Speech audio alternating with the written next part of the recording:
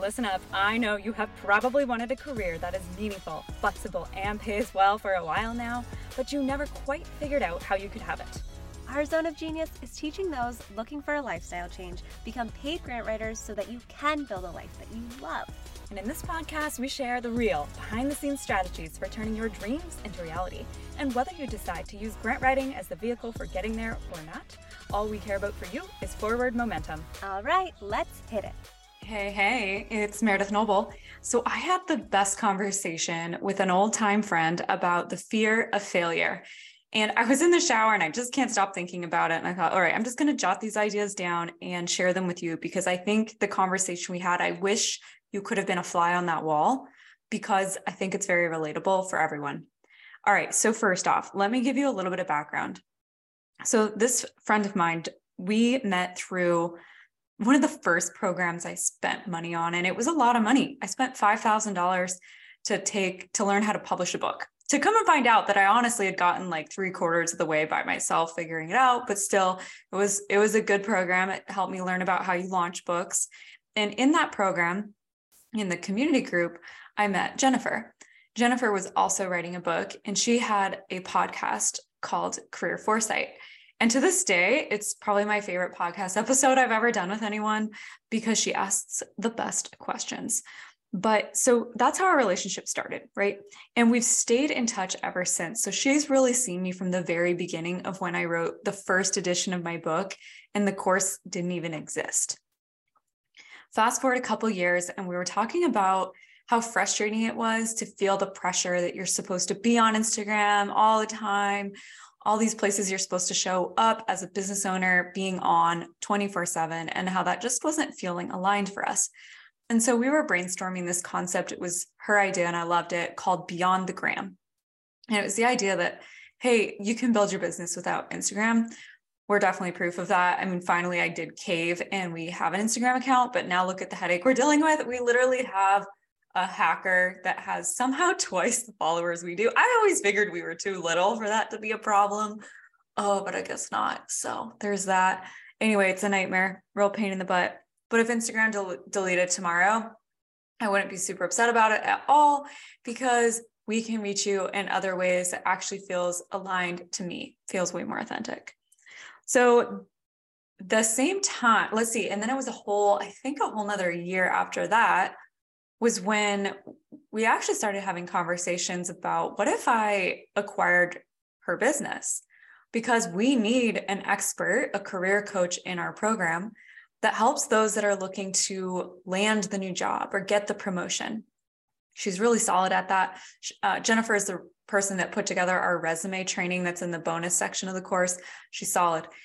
And she decided it wasn't quite the right move for her and totally respected that. Everything goes the way it's meant to go. She was a new mom, had a little one at home, and she was thinking, you know what? I think I actually need to close this business down.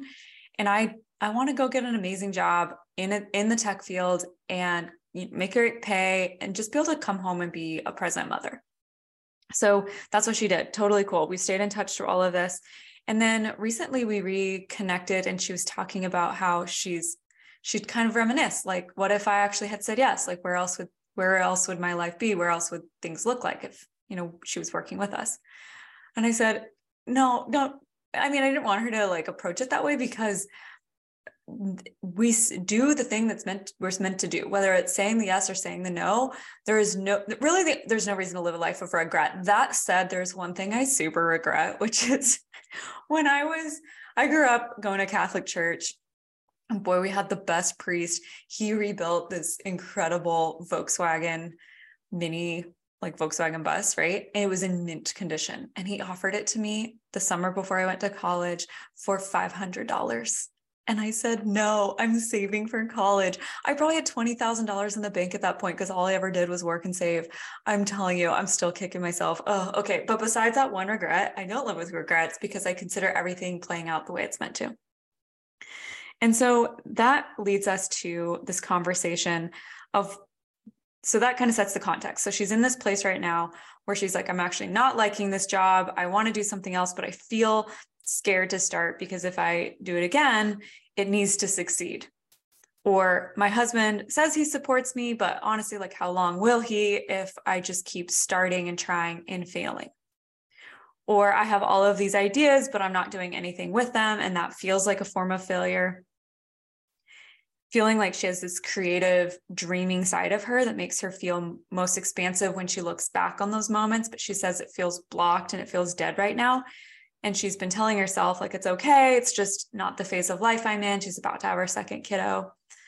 And so listening to all of this language, I very quickly picked up on what I think is the issue. And it's actually a very common theme that I think many members in the collective deal with. And frankly, if you're just a human, you deal with it, because I sure as heck do too. And only recently did my business or like life coach help me see a way through that. And that's this concept of expansion versus contraction. So you all know that or maybe you do if you listen to the past podcast, that the question of my year is, do I feel expansive or contractive right now? And what can I do about it? Okay, so I'm going to give you some examples so you can help kind of feel into that. All right, here's the biggest one. I want to share just a recent example. So I had this idea. It started actually back in December because I had this conversation with this woman that is a software developer and connected to grants.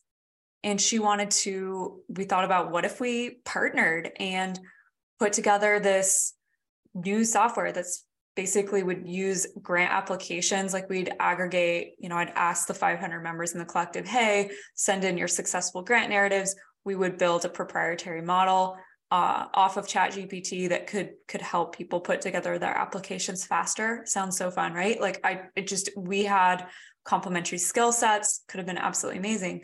And when it was coming down to the brass tacks of how to negotiate a partnership, I was feeling so expansive about it, and her concerns coming back totally fair, but they were really, really thickly laden with fear. Well, what if this doesn't work out? What if I lose control of the project? What if, right? It was all of these really kind of leading from a place of fear and scare. That was ultimately the reason I had to just call it and say, hey, it's okay. If it's not feeling right and aligned to you, it's cool. Like there's no way at this point in my life I'm learning to force things. If it's not there, it's not there. It's cool. So that led to out on a ski, out where I feel expansive and flow with ideas. This idea, well, I still need to figure out what's going on in this industry because I don't want to get left behind. So what if I created a newsletter and I just did a weekly roundup of what's been going on with ChatGPT? How are things emerging for writing professionals? And just really for my own benefit, and maybe I sell it like $20 a month for this newsletter. I'm going to do all the hard work for you of figuring out like what is going on, so you don't have to feel like you're speculating. So I was really excited about that. Got underway with posting a job on Upwork. And that led to actually working with a different software developer who said, hey, what if we actually use ChatGPT? We'll build code that scrapes basically Google News for anything that's pertinent, and then it will summarize the notable articles and put that in at least the bones of a newsletter for me. And I'm thinking, sweet, this is actually using AI for the newsletter. How cool. Let's do this. Felt really excited about it. And then it didn't take long before actually I really started to lose some of my momentum, especially when the newsletter came back and it was a freaking disaster, like nowhere near useful. Like, oh my gosh, not pretty. Everyone glorifies AI and it is going to be awesome and we'll live our lives with it and wonder how we didn't. But let me tell you, it's not flawless yet. So all of a sudden I realized that was kind of dreading that part of my week, right? I'd blocked Wednesdays, my AI day, my creative day. I wasn't really looking forward to it. And I realized it's because I was leading from a place of fear, like, oh, I don't want to get left behind. I'm too young in my career. What if I don't, someone else will? Like it was totally fear, not a place of expansion and ease and excitement that was truly leading the project when I was honest with myself. So I shared that with her and I said, look, and she said, okay, so what did you do about it? And I said, literally this morning, like before we had the call, I messaged my team member that was helping coordinate it and told her, kill the project. If we want to revive it, we can, but it's done right now. Like $3,000 down the toilet, right? And she might view that as a failure. And I viewed it as like, that's just part of the process, just how we learn. So I thought, okay, maybe the thing that's happening here is when people are succeeding, all we see visibly is the success, but we don't see the failures. So we're looking at, this was a partnership that technically failed. An AI newsletter failed, right? I was training for the 50K, this Tour of Anchorage Nordic ski, cross-country ski race. I've been super pumped. I've always wanted to do the 50K. I just wasn't ready for it, and it wasn't going to be fun. So I signed up for the short one, the 25K, right? I mean, it was fine. Even like my marriage, I was really squeezing the life out of it because I wanted to do this couples retreat every quarter. It's just something I feel is important, and I really wanted to do it, but I needed it to be amazing, and it needed to be great the first time. So he would do another one with me, and I was just killing it, right? Killing it because I needed it to succeed. And so when you see yourself using that language of, I need this to work, I need to get a client to say yes because I have my collective membership pays dues coming, right? I need this, I need that. Well, actually, we're kind of tipping the odds out of our favor when we do it. And what instead we ought to consider replacing it with is, hey, what if I made $10,000 next month? What if I just had a bunch of informational interviews, went ham, and I don't expect any outcome to come from that besides just having a really good time doing it? And I'll tell you, that is then when you are going to surprise yourself beyond your wildest dreams. And I'm giving you that story from someone who literally messaged me this morning, who, like, we had to put a pause on her account because her mom was having health issues. Like, all these things were happening that would suggest like high contraction in her life. And she turned things around almost immediately. She literally had her first month as a $10,000 month because she didn't need it to succeed. She was very open and expansive towards it. And so the way it's been described to me through my mentor, for sure, Victoria Song, she's, you've heard me talk about this book because I love it, Bending Reality. Well, Alex and I are also in her actual coaching program right now. And she talks about it like these three fields. We have the field of predictability, which is the like, okay, if I keep going to my job, I know I should get, I'm going to get paid this much, and I know what is expected of me. And like even things that are happening out in the future, like if it's in kind of the realm of predictable, like that's where we put it, right? Then we have the field of possibility. So field of possibility is a little bit more expansive, like, hey, wouldn't it be cool if, right? And that's, I don't need this to happen, but it'd sure be sweet if it did. Like, this is kind of a stretch goal, but it's not like it's not like inconceivable to you, right? Like, you could totally see this happening. And then the field of predictability is like, okay, this would be bananas and so awesome. Like, what if we sold everything we owned?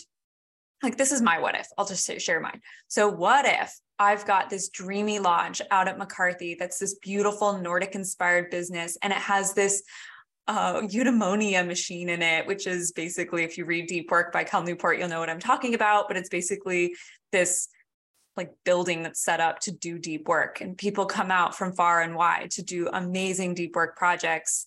And we have a hot tub, and I spend all my summers out there with my future kids. I have a dream house here in Anchorage, and it's got chutes and ladders literally all over the living room and up into the upstairs because like, that's my dream, right? Like, wouldn't that be so cool? Right. So the point is, I'm not like, I need to have this house, this like dream house by like within my 5-year plan. Like, I need it. Just that I just release any expectations of when that happens someday. Hey, it's possible. Pretty good. I'm going to make it happen at some point, but like, no pressure. Right. Versus when I say like, I need to make this certain amount in revenue, or I need to make whatever, like that's when we're crushing and killing it. I hope I'm communicating this well. I think Victoria does a better job of it. And honestly, I think I did a better job describing it to Jennifer over the phone. But I'll give you a quick tangible example. Okay. So one of the things I've been struggling with for about 2 years is feeling like I have my friends, and then I've become an entrepreneur, and I don't have entrepreneur friends besides Alex. And so we've tried out these different programs, and they're fun. And that's how I've made some great contacts, but they're not people I would still invite to my wedding, right? They're people that I pay a lot of money to go meet and see in cool places, right? Like going to Puerto Rico for the Hello 7 conference, or in a month, I'm going to Cancun for the Rainmaker residency, right? Like that's going to be so fun meeting all these other CEOs. But I haven't taken that relationship one step further where I could truly call them a friend, like I do with this gal, Jennifer. And so I share that because I was like, okay, I really want to host a summer camp in Alaska for founders that are at like 500K in revenue minimum up to like 3 million in revenue. Like, who are these people? Want to get us all together that also love the outdoors, and just kind of test run my dream concept of what I could have out in Alaska in the future, in McCarthy specifically, with this little test run. And so I booked 9 cabins for a whole week. And then all of a sudden I stopped doing any outreach on it. And that's a big ask for a lot of people because summer's around the bend. And people I was really hoping would come said they couldn't. And so all of a sudden I was just feeling very contractive about it. And I didn't want to really work on it. And I realized, what is going to help, or I asked myself, what is going to help me relax on this and feel expansive again and feel like this is just flowing with ease? And I realized it was needing to just reduce the number of lodges I had booked. So I went down to 3 cabins. Like, worst case scenario, I've got friends in Anchorage I can ask, you want to go do a week out, and instead of camping, we can stay in this cabin, right? Like that is not a hurdle that's challenging. Heck, I could even fly my team up for it, right? Like, hey, we're all going to go out to this really remote place and I've got the cabins already booked, right? Like 3 cabins all of a sudden was like, this is no big deal. And it's okay if I don't plan this or do anything with this until mid-April, late April, because I'm really, really busy right now. And that was stressing me out. And so I shifted something from being expansive or contractive to expansive. And what do you know? In my Instagram, I end up having these really interesting DMs with these other cool founders, one of which said, hey, actually, I'm not doing an event this year, so I'd love to share this with my audience. And it's like, please go ahead and do that. Or someone else, nonprofit Jenny, you know that we love her, and she's also a bonus training educator. But same thing, like our relationship has been building for years. And finally it's at that point where it's like, let's actually make this a real relationship, a friendship that's beyond doing business together. And she invited me to her wedding, and she wants to come to Alaska. And I'm like, hey, this could be your chance, right? So just figuring that out. So things started coming with ease. That's the bottom line. And so if you have the fear of failure, if you have whatever that fear is, naming it, because we all have it. And I'll tell you that like, only recently, like this is a 4 week ago phenomena for me to start recognizing, am I needing something to succeed and squeezing the life out of it? Or am I detaching from the outcome, staying open, making little shifts if I'm feeling contractive about it, and just kind of chilling out, which is kind of hard when you're a high strung, have a high intense nervous system, et cetera. And I know many of us do as grant writers. So I just want to offer that up, recognize, and is this in the field of predictability, and I need to have answers, and I need to know how much money I'm going to make if I join the collective, and I need this and that? Or is it, hey, I'm actually open to the field of probability. Like, wouldn't it be cool if actually I made 50K in my first year, or 100K in my first year? And then the field of potentiality, I always goof that one up. Like, what's even beyond my wildest dreams that I'm just going to start visualizing on and not attaching a timeline to. Okay, my friends, I hope that made sense. And if you found these helpful, encourage me to do this more, because I've been thinking about a lot of podcast topics, but I never sit down and actually record them. So there you have it.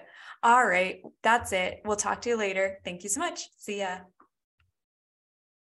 If you're burned out in your career, but know that you can't afford to quit cold turkey, and perhaps you're not even sure if you'll like grant writing, then go to learngrantwriting.org/podcast to watch a free training on how to build a career in grant writing without any prior experience.